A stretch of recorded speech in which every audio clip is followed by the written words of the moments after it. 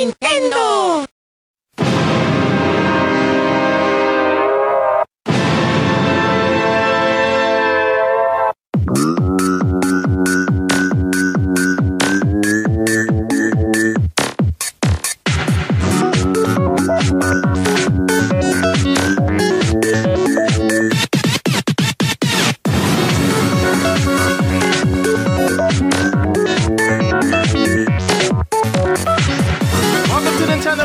For the week of June 5th, 2015, I am your host, Jose Otero, and I'm joined once again by Brian Altano. I haven't been on the show in months. And whose fault is that? It's once mine. Again. It's mine. I was trying to own it. Cheating on us with another. No, that's not true. Did you eat veal brains?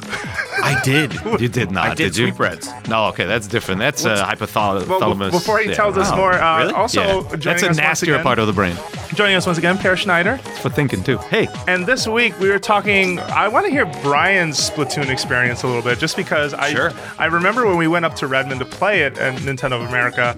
I think you walked out of the room with a different take than the one you have now. So I'm curious to see, or has it changed? I want to hear more about that. How does that relate to Sweetbreads? I don't know. We'll get there. We'll get there. And then we're going to talk about Nintendo's next platform and how it might run on Android. Psych! No, it doesn't, says Nintendo the day after. But, well, we're going to have a discussion about that because maybe there's some merit to it after all. Yeah. But it's going to be a little bit of a shorter show. And let's talk about where have you been? I was in... Where was I? I was in Paris, Barcelona... Nice, Versailles, and Ventimiglia, which is Italy. That's so jet set. I like. Wow, you're fancy, man. Yeah, I was kind of around all over the place. It was great though, because the cool thing is when you get to Europe, you can do that very easily. Yeah. When someone in America goes, "I'm going to Mexico," it's like, oh my god, it's either like, are you all going on vacation or is everything okay? Uh-huh. But in Europe, you can get on a train and go. Is everything okay? I used to drive to Paris for breakfast from Germany. Yeah. Like right, and that's great, right? Like we went to Italy for lunch one day. Like you just can, and you can take a train there, and you get off the train, and you're like, when do they strip search me? And you're like, oh, we don't. We don't care. You're just we it's all trust open. you. And I'm like, I don't know what that's like. So wait, I live in a country that's very different than that. In the past year, you've been to Japan and now these list of places. Which kind of stood out to you most? Well, I mean, so the weird thing is that Japan is obviously for me as a video game guy, it's so much more, amazing culturally. Even though today the Japanese video game industry is in a way different place. It is in a different place, but it's still kind of everywhere. Like you kind of see it everywhere, and I didn't really get that in Paris. Like you didn't see it. I've lived in major cities. I live in San Francisco. I used to live in New York. I remember like living in New York and seeing huge billboards for video games all the time. Like Times Square has GTA ads in it sometimes. But I was walking around Paris and I was kind of like, does no one here play video games? And then I turned this corner and there's this one street of all like retro video game shops, and I saw Amiibos in there. Like I saw people were tweeting at me like, "You're in Europe, go buy some Amiibos." And I saw a Lucina for €75, which is like $82 or something. Did you buy anything? No, of course not. No. Did you buy any of the lies? I don't believe so you the at one all. What? the one thing I bought, which I tweeted a picture of, if you look at my timeline, Agent Bizzle, I tweeted this picture when I was in Barcelona. There's these things called Kaigenes or something like that. Yeah. And they're, do you guys know about this stuff? So they're from Catalan, and there are these things that they give out at Christmas as gifts that are these pop cultural characters made as little sculptures, and they're all pooping. So you were first in line, of course. So I'm walking by the store, and I see this little handmade, like, pottery Super Mario. And he's got this look on his face like something weird happening behind him. Like he just saw a ghost. He's going for a one-up? And he's squatting like he's going to do this jump. And I'm like, interesting. And there's all these characters next to him, and they all have their kind of this squat look. And I'm like, that's weird. I guess in Spain they have this thing where, they like these characters who are sitting or squatting. So I go into the store, and I look at the backs of all these figures, and all of them are taking dumps. All of them. So there's this Mario, and he's just got this big, huge, coily turd behind him. Can't believe this is a thing. Did it have eyes at least? The turd needs eyes. No, if it's a Mario turd. It's a Goomba.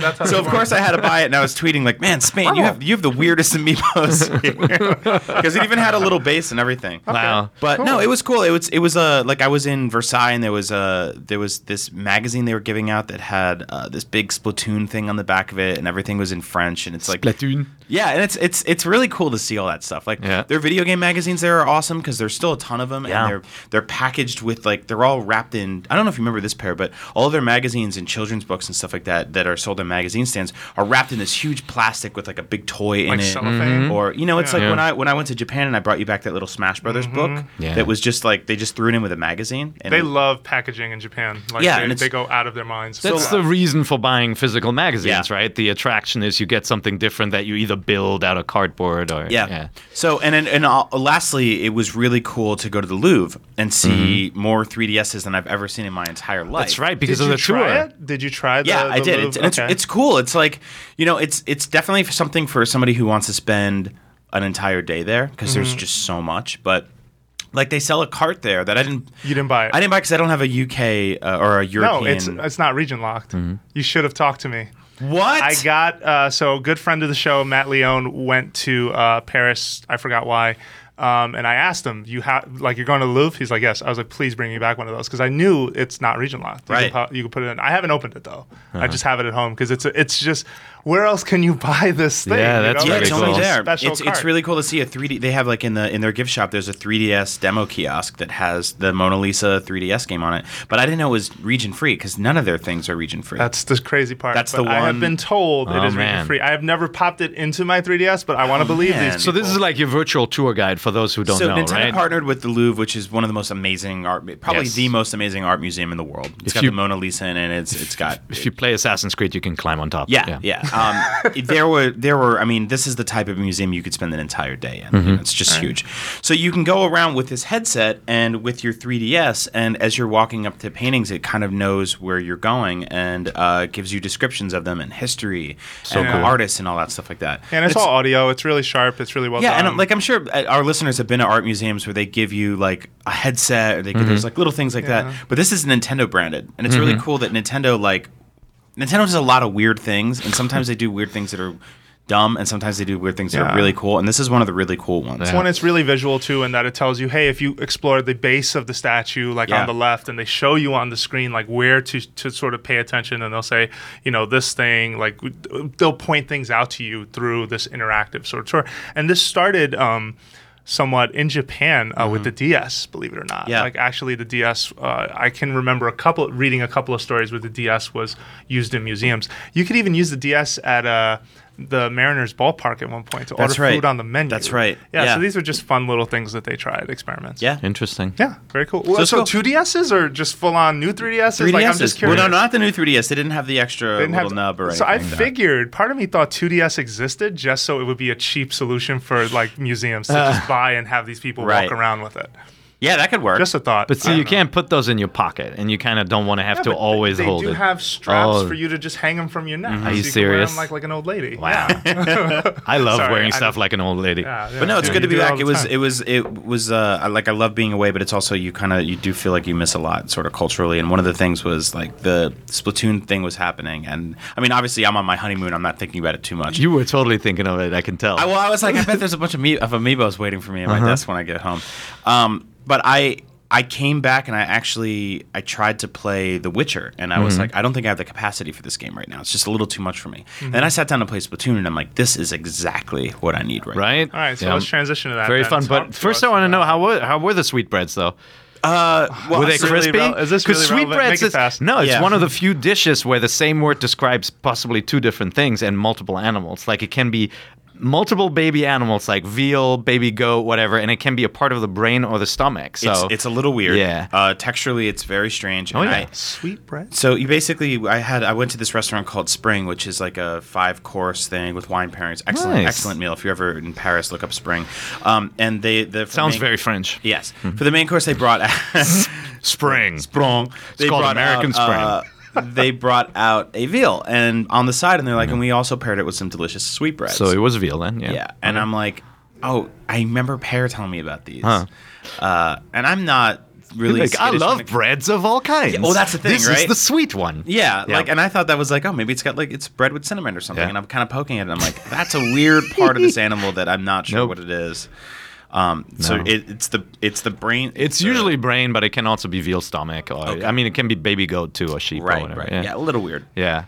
but they can make it in different ways where it's amazing, or it's like, that's like something a doctor should have in his tray. All right, I'm sorry. And we're done. So let's move over to. I couldn't take it anymore. I want to point out it's very early in the morning on a Friday. Yeah. Sorry about I'm a little lack of focus. I could go for some awful right now. We're at 10 minutes. Let's do this. So Splatoon. So you've been playing. So I thought last podcast would be the last time we would talk about Splatoon for a while, but it dawned on me that. Well, you and I talked the other day, like once you got back from your trip. Yeah, and you were saying you've been playing multiplayer, which to me was like, because one thing. Oh, that's right. He's a multiplayer hater. He is the anti-multiplayer. I'm online multiplayer. Brian hater. Solo. I love local multiplayer. All right. Yeah. So this to me just set off a huge alarm. Like you're kidding. Like you're playing multiplayer. So let's talk about this. So what? Well, his parents don't want him talking to people. So That's this right. is the I perfect. moved across the country from my parents, but I still get phone calls about don't use voice chat. Don't That's talk right. to strangers. Yeah. No. But seriously, so we played this game in Redmond, and I remember when we left, you were happy with it, but I wasn't sure if you were 100% sold on it. Yeah. So I mean, we actually noticed a couple things when we were in Redmond that we could talk about. That were when you go to a demo like that, you're playing it standing up. You're surrounded by a bunch of people. It's like, I'm not going to complain about my job, but it's kind of disingenuous to the way you play a game at home versus what you do at a preview event.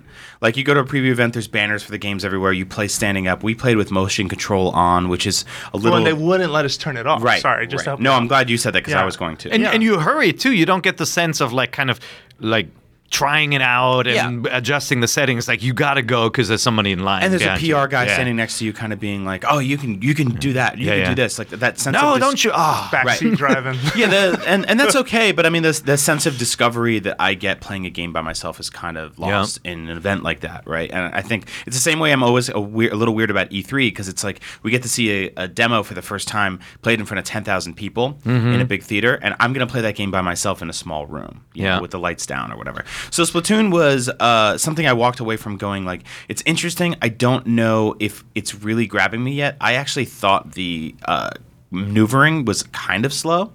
Like, actually, platforming is a little clunky, a little slow. Like, the character does not move like Mario or anything like that, or even Link in a way of I'm used to playing a lot of kind of 3D Nintendo games. And then I dug some time into it at home, and immediately, aside from the style, which is fantastic, I really appreciate like the artistically where they're going with the game. I was surprised at how inviting it was, and how it gave me that sort of one more game feeling. And how things were sectioned off by level, which made me kept wanting to go play a little more. And I found myself playing Splatoon for about 30 to 45 minutes at a time, and then I kind of step away, and a couple hours go by, and I start thinking about it again. I'm like, oh man, I want to jump back in there. Yeah. And I think there's a great energy to that gun goes off, and the game starts, and everyone just makes a huge mess. And it's very different than every other Nintendo game is about. Sort of like painstakingly collecting things or killing all the enemies, removing things from the world. Like everything is so clean and organized in Nintendo games and in Japan in general. And this was now all of a sudden aesthetically a game that was about being a disaster. And I love that. And that's what really sold me on the game is like this level transformation right off the bat, right? In shooting games, like you all start at the same spawn point and you all run away and like some people stick together. It's like it's cool to get that kind of adrenaline rush of having soldiers attack. In this game though, it's almost like this, this virus taking over the level. Like you see this instant impact of everybody creating a mess, and it just I think it creates a sense of a wave taking over this level. Yeah. I really, really like that. I mean, it's a clever game. I was traveling. I was in New York the entire week, so I didn't get to play the new level at all. Oh, I did. Yeah, I did. Port Mackerel's pretty cool. I will say before I talk about Port Mackerel that it is interesting that Nintendo took territory control, which is a hardcore PvP concept in a lot of multiplayer games, and turned it into competitive coloring. Because that's what it is. Yeah. You are competitively like coloring the map and trying to do it faster than another team. I never thought I would ever say that out Which loud. is interesting, right? Because it takes away that sort of like Call of Duty approach of like murder everybody, and it makes it sort of about like killing people. To me in Splatoon is almost kind of secondary to covering the level, which means that everyone's sort of, they have this job they're doing. Yeah. And then you see someone pop up and you're like, I gotta murder that guy because he's, and he's like, why don't murder me? I'm just painting over here. I'm just painting. I will say though that have you guys been playing ranked before we talk about Port Mackerel? Have you been playing ranked? No, I unlocked. I got to 10 before I left on my trip. Ranked flips the T tables. Like it just like that's it. This completely upends it in that there's one zone to color, and in order to dominate and continue to paint it in your color, you have to take them out. Yeah. Like there's no way around that, I think. So does that mean like it kind of like rollers become super weak in that kind of setup because it's more confined, or no, is it more... it's definitely more chaotic because everyone is focused on one location, and it depends on the map, right? Some maps have that you have to control 2 spots in order to run down the timer at once. Some have that you have to control just one big space. I wouldn't say rollers are less effective, but you have to be careful when you use it. Yeah. And I will say that in the middle of the chaos, you kind of got to keep your eye on the prize a little bit more. For example, what I love to do, and sometimes this really works and sometimes it doesn't, is the shootout is happening, both sides are going at it, and I'm just like la la la painting through and around and just like trying not to look anyone in the eye so that they won't shoot me. And sometimes I will make it through a section and quickly paint the ground while they're all shooting at each other, and other times I'll get got like so. I'm quickly. noticing there's a lot of way more depth to the combat than I thought there would be. Like there's almost this kind of like Portal level of things that happen sometimes where you can be shooting somebody and you shoot the wall behind them or a ramp behind them, and then you slip underneath them, slip up the ramp, spin around, and shoot him in the back of the head. You don't really get that in a lot of other games like that. It's a little slower than I thought it would be, but once you get into that kind of dip and dive of the squid mode, you kind of get the rhythm of it a lot better. Yeah, and you can create these choke points with color too, right? Like you back somebody into the corner and then you toss a bomb over there. I mean, it's just there's a lot to that game. It seemed very simple at first, but now you're seeing kind of when expert players are arriving on the scene too, and are mopping the floor with others. It's pretty cool to see kind of like the different strategies. Every like 7 or 8 or 10 games, there'll be a guy in there that's just a god. Yeah, like how Squid Jesus? Is that you? Jesus, that's me. Are you Squid Jesus. Squeezes? Yeah, no. Are you that good, really? I shouldn't be surprised. No, I'm okay. We have a video on IGN folks could watch where I kind of did a good job, but it depends on the weapon too. Like I've talked about this before. It really, you have to build your strategy around the paintbrush you're using, right? So like if you're using the Splattershot Junior, that's that short range Uzi, like making sure you're painting everything in sight is really good, and moving a lot is really good. But when you have something that's long range, you have to play the range game and like pick your targets carefully, but also lay down paint. I really wish this game had a spectator mode. Like I really, really, really find myself wishing I could watch matches in the way I watch Smash Brothers matches. Especially when waiting, or even just, if I'm waiting to join, it would be fun to watch. Or just if I want to watch and just like in Smash Brothers, you can sort of put a wager on who's going to win. Like that is fun to watch because you get to watch certain strategies develop for different characters. And I feel like the weapons of Splatoon are very unique, like the characters in Smash Brothers, where there are certain combinations, certain ways to play, certain things you should be trying to immediately do. So is there any news on whether some of the perks or other like upgrades, whether they unbalance the game yet, like the kind of just pumping up speed to the max, or or preserving pain? I was worried about that. I'm curious how balanced it is. There's a lot of variables. If you, if any of our listeners have noticed whether a certain combination works really well, email us at nvc@ign.com. I would say though that the 3-slot gear, the 4-slot gear, like the stuff that's really higher level, doesn't give you the biggest advantage in the world. Like, okay, maybe you will like store up on paint or be able to use your paint a bit longer, but if someone outplays you, they will flat out beat you. Right. And that's something that I do admire about the system that's in place. So far, I haven't found any combination that's overwhelming. And I have also played with level 20s as a level, well, maybe not as a level 2, but I have played with higher level characters against higher level characters and wrecked. At the same time, I've also gotten wrecked. So it really depends on just, how well you handle a situation. I love, the other stuff that I didn't notice in the beginning were kind of like the care with the characters, like the way the shopkeeps look and everything. I mean, I love the tempura shrimp guy. Like, that's such an awesome character. It's amazing. Yeah, Shrimp Kicks is the spot. I wanted to talk a little bit, too, about, and Jose, you and I were talking about this off mic the other day, but I think it's very puzzling that they're putting out these updates that were already on the disc. that you're not actually downloading, because I feel like they trickled out a few days after the game was out already, and I think Port that Mackerel was one of them. Yeah, the Zapper was one the of them. Zapper Sorry, was one just of to them. put context for folks. And it was there. You didn't have to download anything. It was there. It was didn't just a seem timed to. unlock.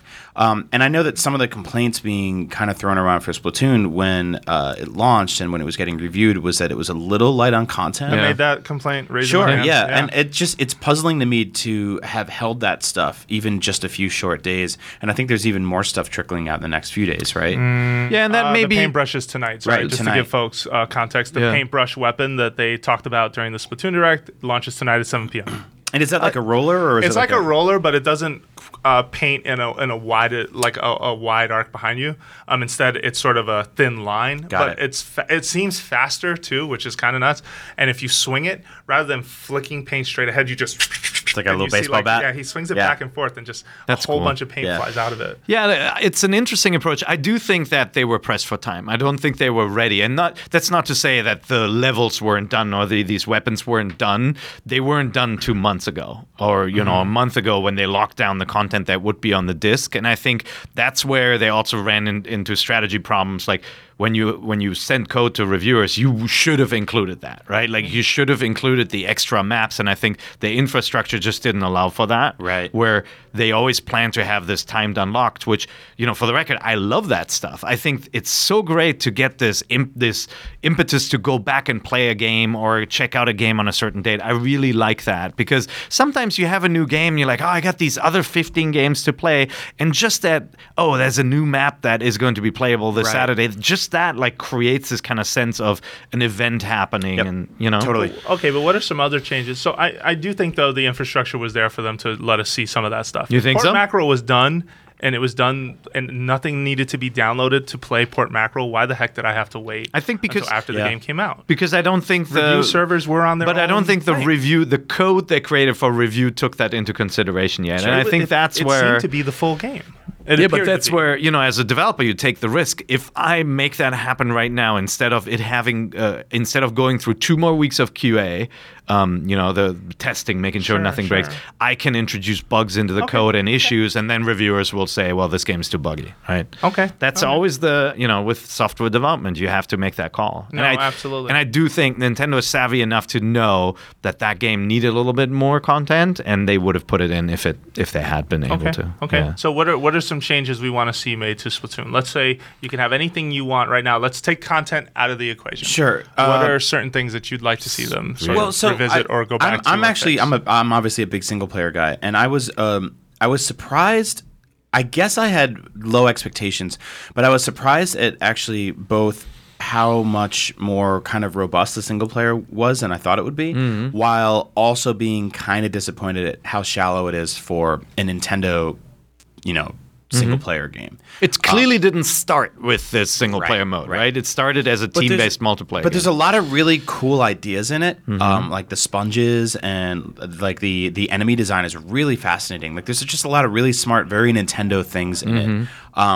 But it also feels like kind of a straight line through a bunch of levels, and then it kind of ends. So Well, and mechanically, you have sponges, you have these ink tubes, but none of them carry over to multiplayer. Yeah, they just right? seem to be inventions for single player. Who knows? Maybe in the future, right? oh yeah, the ink tubes aren't in multiplayer. Yeah. They're at not all, right? Neither are the sponges. Neither are sort of the heavy artillery weapons you sometimes jump into, and that's fine. I don't think that, Right. that necessarily everything needs to have a one-to-one crossover. Not saying that. That can happen, by the way, when multiplayer and single player modes are developed by different teams too, Yeah. right? Like Which you've seen seems to this be the with case. other games, major games, and so sometimes you get something in single player that doesn't appear in multiplayer, but they can always add that. Yeah, I content remember later, I was sort of playing through single player going like, I feel that parts of this are training me for multiplayer. And I do understand that to some capacity. But at the same time, it felt a lot like I'm learning mechanics in this game that will never carry over. So if it had been that way, though, then it should have given you different weapons, right? Yeah. Like, I thought it was going to be more of a tutorial, too, where then it would basically make you use each one of the weapons, which isn't the case, right? Yeah. It's very... In order to do that, yeah. you have to buy Amiibo, which Yeah. was what set me off. Yeah. I'm just like, well, that would have been a really cool feature. Why put that behind a $13 toy? But to me, the biggest change is now that we've seen it, let's get the presentation out of the way. Clearly, I boot this game up, especially once I'm done with single player. I boot this game up every day to jump into multiplayer. Yep. Don't make it so hard to get in. right? Like, Squid Sisters. don't make me sit through the cutscene just at the start screen. I just want to hit that button, go into the lobby directly, and start matchmaking. Or make that optional. Like, if I want to watch it, I can watch it. If I don't want to watch it, let me press a button to skip it. Because there's no reason. It's not like it's loading. I also got the same message from them 2 times in a row, which was just like, hey, let's take a look at all the maps that we have. And I'm like, you don't need to tell me that again. Yeah. You know? Like, let me just jump right in. Well, and as more multiplayer ranked modes get added, well, then again, it seems like the way that that program, the Squid Sisters thing, will unfold will be, okay, here's our Turf Wars map, and then here's our ranked multiplayer map. Yep. But I think ranked is all grouped, so even though there'll be more modes in ranked, I suspect they will all just use those 2 maps for 4 hours a day. Yeah, that should be just once you're in the multiplayer screen, it should just show the maps that are there for each mode, and like you no longer have to see an introduction. But where I was going to go with this is that the day you downloaded the Zapper and you got Pork Mackerel, that program felt even longer. Yeah, like, they had so much more to tell you, and I'm just like, just let me go. Yeah. I just want to get in the game. This is cute. I appreciate this for what it is. Callie and Mari are very clever.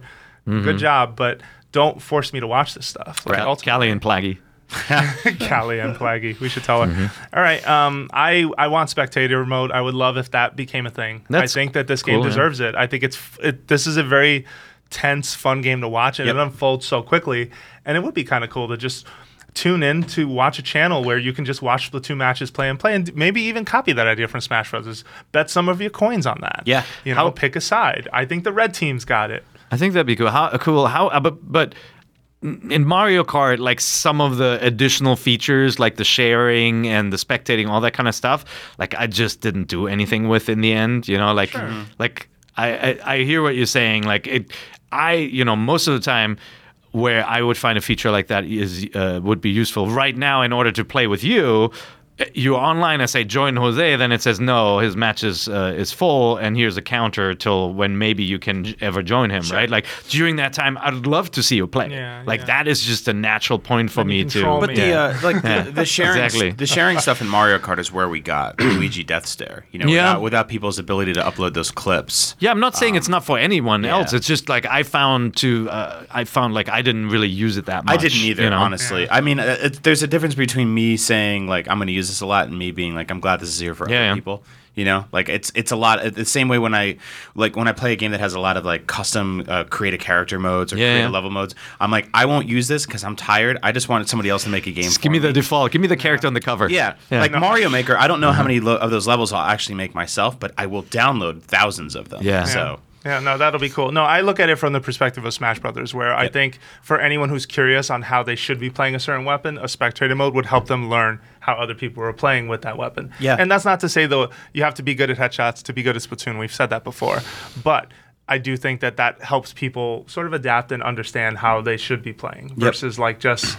Someone shot you. Here's who got you. Okay, jump back in. That's cool. All in all, I think it's really awesome to see such a kind of creative new IP from them. Yeah. And I want to see, in classic Nintendo fashion, I want to see more from this world. I want to see like a 2D platformer on 3DS. I want to see a puzzle game. Like I think there's a lot you can do with Splatoon and the characters. And stuff like that. And I think they need to commit to kind of names of characters, make them something real, because I do love the quirkiness of the character design. Like some people don't like that look in that world. Like my kids, like whenever the color schemes, like at the beginning of a match, they're like, "What is it gonna be? Is it gonna be watermelon?" You know, like when you get the bright pink and green. Like they have names for all the color combinations. Nice, you know, there's bubblegum awesome. and like it's just like it definitely appeals to kids, the look, but I actually really dig it too. Yeah, it's got an amazing look, but it has absolute zero character in terms of development. Like you got Captain Cuttlefish, who is sort of the war veteran, who the war is still going on in his mind with the Octarians. You got Callie and Mari, who are personalities, but in the very Japanese way the TV personalities sort of carry themselves.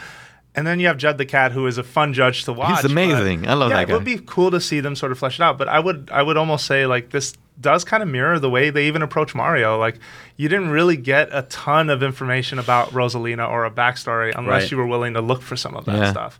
But it would be cool to see them sort of develop this world a little more. Absolutely. I'm commit in. to names, commit to other things. And I think, again, like I brought this up before, to me it's like Smash Brothers. The first game, you're like, man, this is a great concept. I love it. Doesn't have a lot of characters, doesn't have a lot of stages, but this is going to be something I'm going to be playing for a long time. And sure enough, right? Like here we are, like 5 games later. I'm hoping that happens with Splatoon, where some of the things that we're asking for now will be built in from the get-go. The netcode. In Splatoon 2. Man, my sweetbreads aren't working today. All right. So because Pear needs a break, we're going to take a break. And when we come back, we're going to talk a little bit about Nintendo's next platform and some potentially earth-shattering stuff that they're saying isn't happening. More, you stay with us. We'll be right back.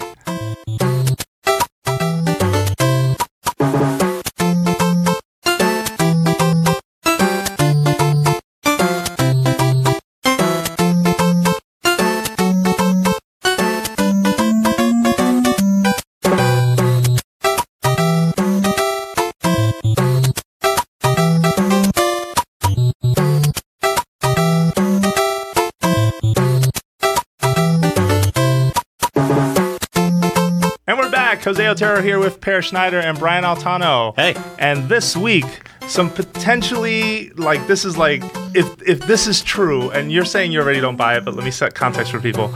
This week, the Japanese Nikkei, a respected business publication, reported that from sources cited from people with knowledge of what's going on at the Kyoto-based company headquarters for Nintendo, that Nintendo was considering or is considering an open platform like Android for to be part of what the NX will be. Yeah. So what does that mean? So by the way, we brought this up in a previous podcast. We talked about what could the NX be? Could it be a kind of low-powered console, like a little cube like the Ouya, right? Yeah. The Ouya is based on the Android system. Yeah. So this sounds like it would be that direction. Yeah, or you can say Fire TV, or there are other like Android-based people were platforms. Very quick to evoke the Ouya in the last week when this news story broke, by the way. But let's talk about this. So the idea would be to give developers more flexibility making content that could also be on smartphones and tablets. So what does this mean? Well, for you, for the listener, this basically could mean, if this was true. By the way, Nintendo immediately said, "Nope, there is no truth to this story." Let me just read their statement. There is no truth to the report saying that we are planning to adopt Android for NX. That's all they said. But this adopting Android would mean that the walled garden approach to a console would not be there anymore. Yeah. The sort of proprietary, you have to license a dev kit, you have to license certain tools to make your game. That would potentially not be there. But you still have the well, you gotta get our permission and pay us to be on the platform, right? So you're not removing the walled garden per se. You're removing hey, we're gonna sell you the $500 dev kit or something. You're making it easier for people to have the software. Let me frame that right. And that is, to be fair, that Nintendo has a huge issue in that not as many people as they want are contributing to their ecosystems, right? And so making it easier to develop for their platform is a good thing. The question, though, is with Android, is that the right segment of the market? And like when I heard about, we joked about the Android OS before for NX, but like when I heard that rumor, I'm like, that seems wrong. Like if the idea is to get more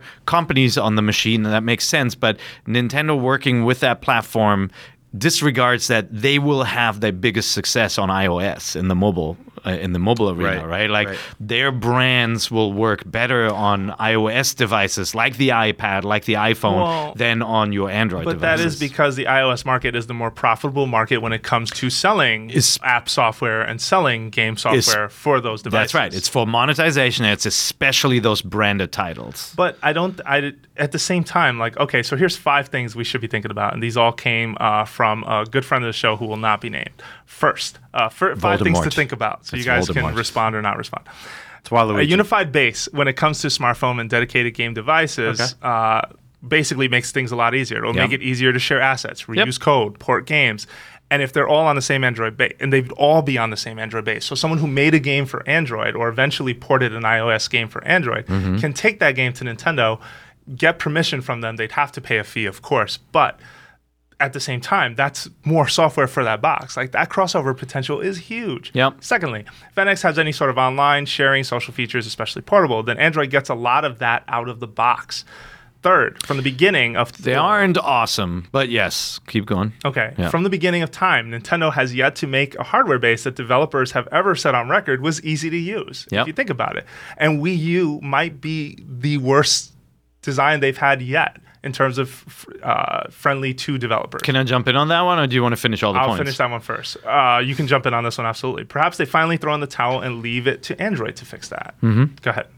It's easy to use if you're making a very specific kind of game. Like the Yes. feedback from developers is not that the Wii U is this mythical box set nobody can figure out. It's that they're making Xbox One, PC, and PlayStation 4 games at a certain at a certain kind of graphical prowess level. Yeah. And so then when they want to downspec that to the Wii U, that's when it becomes a lot of work, and developers always want their stuff to look the best and perform the best, and that's where some Well, are they have saying, to think well, of- maybe that's not worth the effort for me. One, they have to think of, okay, how are we using two screens? Yeah. They have to practically remake most of that game. Now, I've never heard from an indie developer, and if there are any listening, write in, and we see at IGN, I've never heard the argument that, it's too hard to bring my indie game to the Wii U because of programming hurdles. Like, that doesn't seem to be the big No, hurdle. I don't think that was the emphasis of Right. that point, but more in line with what you're saying, that you have to design a specific game Yeah. around what that box is, and right now that is up to how developers feel about it. So one thing that is completely clear in my mind is that the NX will be part of a network that includes the Android space as well. Like there's definitely going to be a connection where, the DNA games they have to somehow connect back to the NX, whether it's with profile and achievements or something like that, or actually being a virtual console. And at that point, you can imagine an Android-based virtual console for mobile games built into this device. I could see that. It sounds very dangerous to say we'll go with the Android OS as the core when Nintendo loves to control that stuff, right? But here's where we can go a bit further. So I was going to have him on the show today, but Francisco, who was over in our mobile department, big Android developer, loves to follow a lot of what Google does. Fortunately, we couldn't get him on today. But I did ask him a bunch of questions about this and asking, okay, so if Nintendo were to go Android, do they have to pay Google anything? First answer was no. Android is an open source platform. And the companies that make smartphones with Android, like Samsung or even Amazon Fire TV, Amazon's sort of game console, is built on Android, but they don't have to pay Android a thing. They customize it and make it however they mold it into whatever they want it to be. The only thing they would have to pay Google for is if they wanted the Google Play Store on it. Right. There is a fee tied to doing that. It's part of Google Mobile Services apparently. And if Nintendo opts out of that, which Amazon did. Amazon has a game-like console. What they call that thing again? Is that the Fire TV? Fire I TV. forget. Yeah. Fire TV is a game-like console. They don't have the Google Play Store as part of it, so they don't pay Google a dime. They just instead have an Android base. Handset manufacturers like Samsung have their own version of the store. Yes. There's definitely customization. I hear that. I think those are advantages, but there is the question whether this is a gaming OS and whether that is really what a company like Nintendo wants. It's possible, right? Like they may have a completely different strategy for NX and for the future of gaming. Like we talk about quality of life and maybe toys and all how that ties together. So they may be saying, hey, instead of spending all this effort on developing our own OS and then having to deal with all the education to developers, all the documentation, all the tools, let's outsource that part to something and use something that already exists. That makes all the sense in the world. Will that be a competitive advantage though if they're still playing in the console arena against Sony and Microsoft? I think it could be. I think just the idea that a game that is big on mobile and you give developers an avenue for them to have a easy way to put it on your box could be a big thing. But the problem with why does that not work for Ouya though? But the problem with the mobile market right now, to some degree, is that everyone is throwing crap at the wall to see what sticks, and no one is gating or turning some of those games away.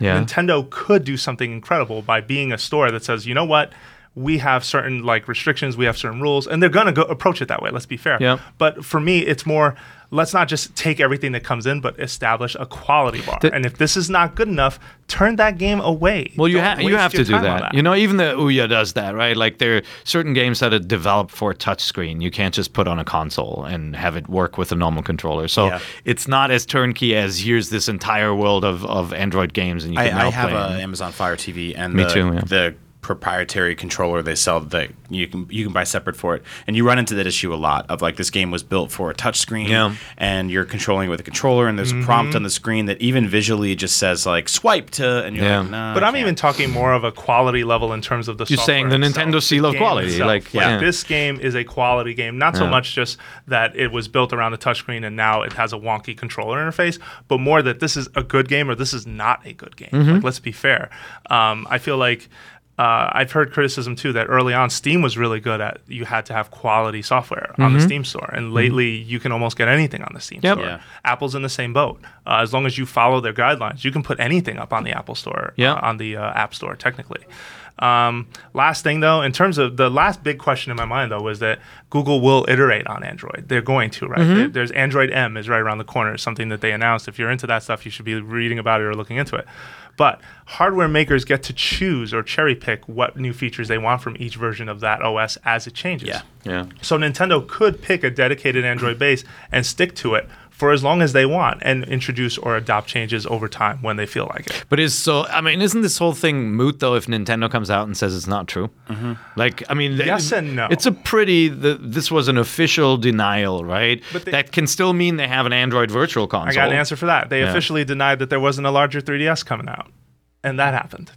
Well, no, that's the quick answer everyone jumps to. I don't think that them coming out and outright denying it means that it's not a thing. Yeah, I will say that. I think I think you have to play the skeptic here. They're usually pretty guarded in terms of like we don't comment on rumor and speculation, and for this one they outright did. So there's something there. But I think, I mean, you could both be right. I mean, they have lied before too. Yeah, so. I don't think necessarily shooting something down that quickly means it's out of the question. However, we run into this a lot on the show, right? Where like you don't know what they're going to do. I like the idea of being able to... It's different though. Hold on a second. It's different when you ask one developer or one spokesperson, you say, hey, are you making this thing? Versus the company responds officially and says, this was is that bull. the case or, with the 3DS XL? I don't think it was. I think Nikkei reported it was the same cycle. Nikkei said, hey, a bigger 3DS is coming. And all said, nope, not a thing. But only after you ask them. Like, they were quiet on it. That's usually what they do, is they don't respond. Whether it's true or not, they don't respond. I don't know. I think a partnership like that or embracing somebody else's platform has implications on like their business as a whole and shareholders. And they said, hey, there's too much risk in people thinking that this is true, therefore issue a denial. Again, that doesn't mean that it's not an Android-based virtual console or, Sure. Yeah, we'll that see. maybe Android is their lead platform for their games in the future, although that seems hard to believe. I think it could be interesting. If they think they'll were go to commit both. to something like this could change. I like the idea of playing official Super Mario games and then hundreds of terrible knockoff Super Mario games on the same platform. Yeah, that's not going to happen. No. But That's not gonna happen. but I think So it's happening on Android now, minus the Yeah. official ones. the reaction from fans to something like this, of course, would be rather negative, because when you think of an Android-based system, you think of lesser powered machines, right? Yeah. It doesn't have to be that case, It doesn't have right? to be that case. Well, It does, though. Like, if you want the benefit of having an Android platform, you're also having the problem of a fragmented platform where there's so many different devices, right? That was what got mobile gaming into trouble in the old days, right? Like you call it Android, but there's so many different devices with so many different power levels that you can get a horrible experience on one of them and a better one on the other. That wouldn't be And the case with a console like this. Yeah, but all the games designed for the lowest common denominator will look like crap, and then you don't have an awesome story to tell fans either. Well, you right? got that with Apple as well for a while, where they were like, this game is available on the iPhone 6, the iPhone 5S, and everybody else can go to hell. Yeah. And a bunch of people had phones. And that's what happens when you splint But your we audience. do talk on the show constantly that they are a better software and games company than they are a tech thinking company. So doing something like this, I think, is potentially them admitting a weakness, sure, but it's also making up for that weakness. I'd say chipsets, right? like they are a great tech company when it comes to figuring stuff out, like the controller rumble and the motion controls, all that stuff. It's they've never have the top of the line product. There's always someone out there who has better 3D or better motion, but they make it affordable and actually feasible, right? They create something that you can actually sell. That's why there's no VR headset from them, because they look at it, they said, no, in order to do this right, where I don't get a headache, you got to have a device that's $1,000. Nobody's going to buy it. Yeah, I mean, this is the company that invented the video game controller as we know it, pretty much, and then reiterated on that multiple times. That's right. Or iterated on that multiple times. So I don't think it's totally fair to say that like they should be predominantly software, but I think that right now we're looking at the 3DS, which I mean, I would say that the 3D technology in that is pretty innovative for what they're doing. Or we're looking at the Wii U, and it's got some good ideas with the gamepad. But where we are currently in the last 5 years, I would say that they've kind of stepped down or stepped back a little bit in terms of innovation in the hardware sense. Yeah.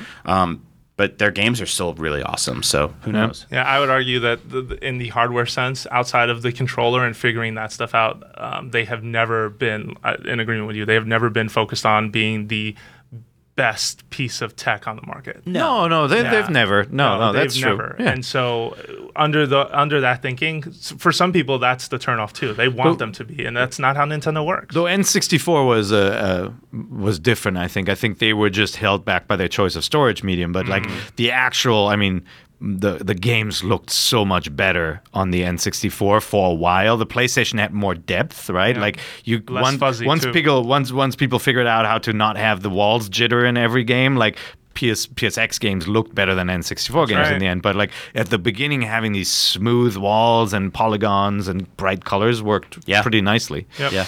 All right, so we're pretty much done with that, and we've talked NX to death on the show. So all we know about NX is nothing. I did want to add one more thing real quick. Oh, go ahead, man. I noticed that people are starting to make concept sketches and fan art of the mock-ups, and it got me like weirdly nostalgic because I always loved this time of like in the Nintendo sort of console life cycle where people start getting ideas of what a system should be, and they start mocking it up. Like I remember this for the GameCube, for the N64, the Wii. Like once they called it the Revolution, like all the helmet designs that people drew. So I love that stuff. Keep making that stuff. It's so goofy. It's so endearing. Sometimes it's genius. Sometimes it's awful. But I love that it exists. Like it's such a cool time to be a Nintendo. I love the Revolution mock-ups that were all based on like communist propaganda art. They all had like hammers and sickles and fists going up. And then Nintendo themselves. I remember they released those mock-ups of those controllers they never put out, which one of them was a star with like a big win button in it. Do you remember those? Yes. So I really do love this time. Right. Like this is like we as gamers, we have this awesome obsession with hardware and tech and controllers and stuff like that, and just like the Photoshops that come from all this, and then you have like really talented guys in CAD doing 3D renders, and then a guy with MS Paint doing the worst thing you've ever seen. I love all of it. So keep it coming, keep making it, and send it over to us because it's fantastic. And that obsession with video games is about to hit its peak because in 2 weeks, oh my goodness, what's happening? The Electronic Gaming Expo. I've heard of this thing. Yeah, it's a huge deal. And next week's show, we're going to possibly take our last shots at what's going to happen at E3. Yeah. What do we think will be there? What we don't think will be there? I know we had our prediction show where we each dropped 5 predictions each. Yeah. But I'd rather look at this holistically from Mario Maker, what gets said? Star Fox, what gets said?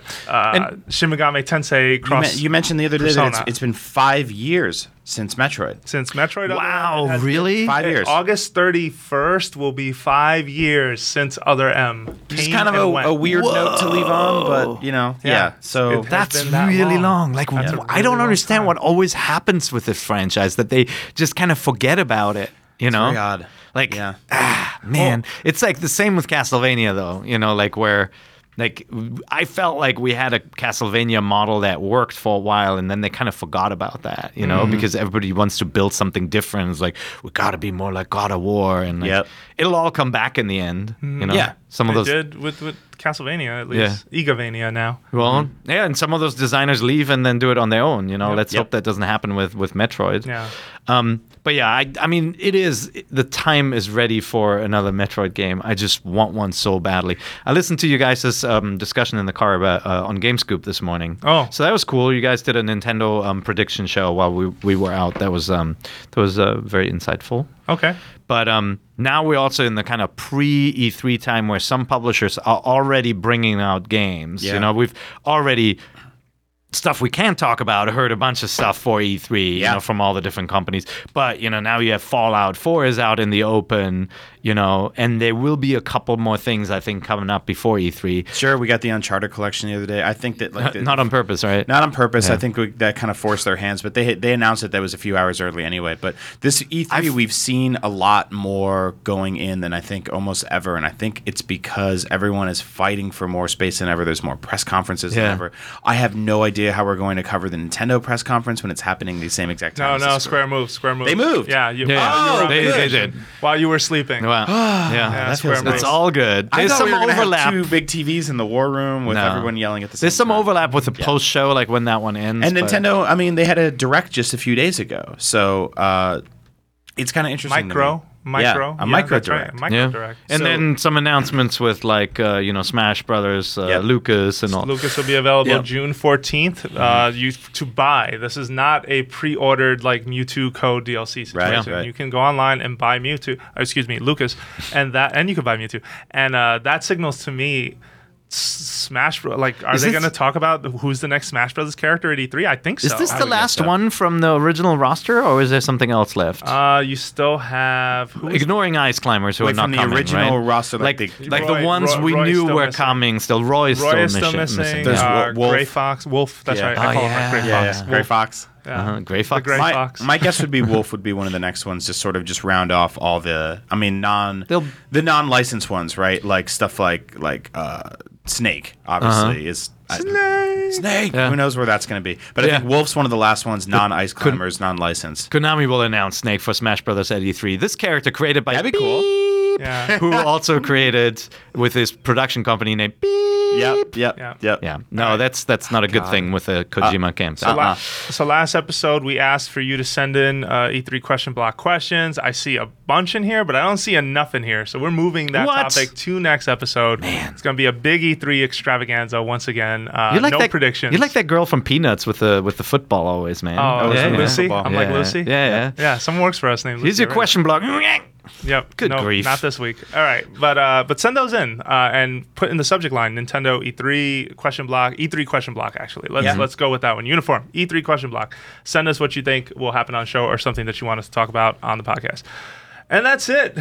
We didn't have a ton of topics this week, but there's a lot going on behind the scenes and a lot of crazy work happening in the office. This coming week is when we're actually starting to pack up our studio equipment. We gotta, we can't just buy all new equipment for E3. We gotta pack up our stuff here, get it all shipped down. And so we gotta pre-prep a bunch of stuff because we're already like some people out there already like Friday and Saturday, and we're building our booth on the show floor. So you guys get a live show nonstop after the press conferences. The press conferences are in like 15 different places, so we gotta have satellite trucks and all that kind of stuff. So it's going to be crazy. Yep. Yeah. But you can watch us. That's the good news. Yeah, we'll all be there. We'll be doing pre and post shows for everything. We'll be covering everything on the floor. We'll be doing conversations and news videos. And podcasts, everything you know us for, we'll be there. So this will be a big one.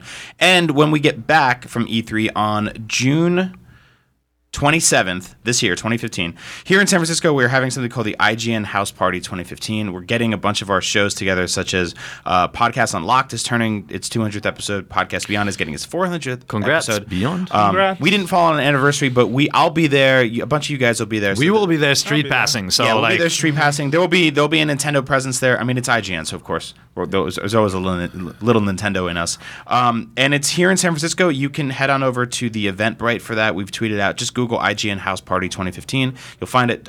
We have tickets available. There's only like 100 tickets left. So if you want to get in on that, now is your time. Mm-hmm. And we will, if you do come to the show, like I sometimes hear from fans that said, I saw you, but I didn't say hi. Don't do that. Like, Right. come up, say hi, introduce yourself. Let us know if you're listening to one of the shows. If you have an IGN username, who you are. It's always really nice. I mean, like in New York again, I met 2 people who are like, I love NBC. So it's great to hear from you guys. Whoa! You Yeah. left out part of the story. Huh? They made that GM money. One of them made it. Yes. Yes. Yeah. He's Thank you blushing. very much. Just That was for funny. Audio only I didn't. listeners. I wasn't ready for that one too. Yeah. Like we talked about something. Goes that GM money? I'm like Jose. Jose strikes. All right. Thank you for listening to Nintendo Voice Chat. We are a weekly show on IGN, but we are not the only piece of content on IGN. In fact, you should head on over to IGN.com because it keeps the lights on and it keeps the mics on. You want podcasts. Yeah. That's how this works. Yep. So Powered make sure mics. you come check us out. Next week, this is not Nintendo related, but there is a huge Metal Gear Solid 5 cover story coming to the site on Tuesday. Do not miss it. It is going to be worth your time. Trust me. I worked on this myself. Not for painstakingly Nintendo, yeah. for a while. Yeah, not Nintendo, but Metal Gear is so big. I love Metal Gear, and you should definitely check that out.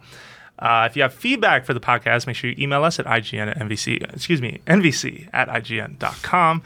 You can also head on over to iTunes and leave us a review. Let us know what you think of the show. Yeah, Don't please do. forget, you want to send us an E3 question block question because next week it is the last show you get before E3, and it is going to be an E3 extravaganza. You heard it here. We're going to be excited, so make sure you check that out. Lastly, you can find us on Twitter. You can find Brian Altano at. Agent Bizzle. You can find Per Schneider at. Pair IGN. And you can find myself, Jose_Otero. Thank you so much for listening to the show. In fact, we owe you a big thank you. April was the, no, May. May was the biggest download month in NVC history. Awesome. What happened? Could not I wasn't believe here. it. Oh, Brian wasn't on. That's not true. Thank you so much for that. That's great to hear. Yeah, just could not believe it when I looked at the numbers this past week. So Yeah, that's amazing. Thank you so we much. are very happy for your support, and we will continue to try and make great shows for you. We promise. Thank right. you very much for listening, and we'll be back next week with more Nintendo Voice Chat.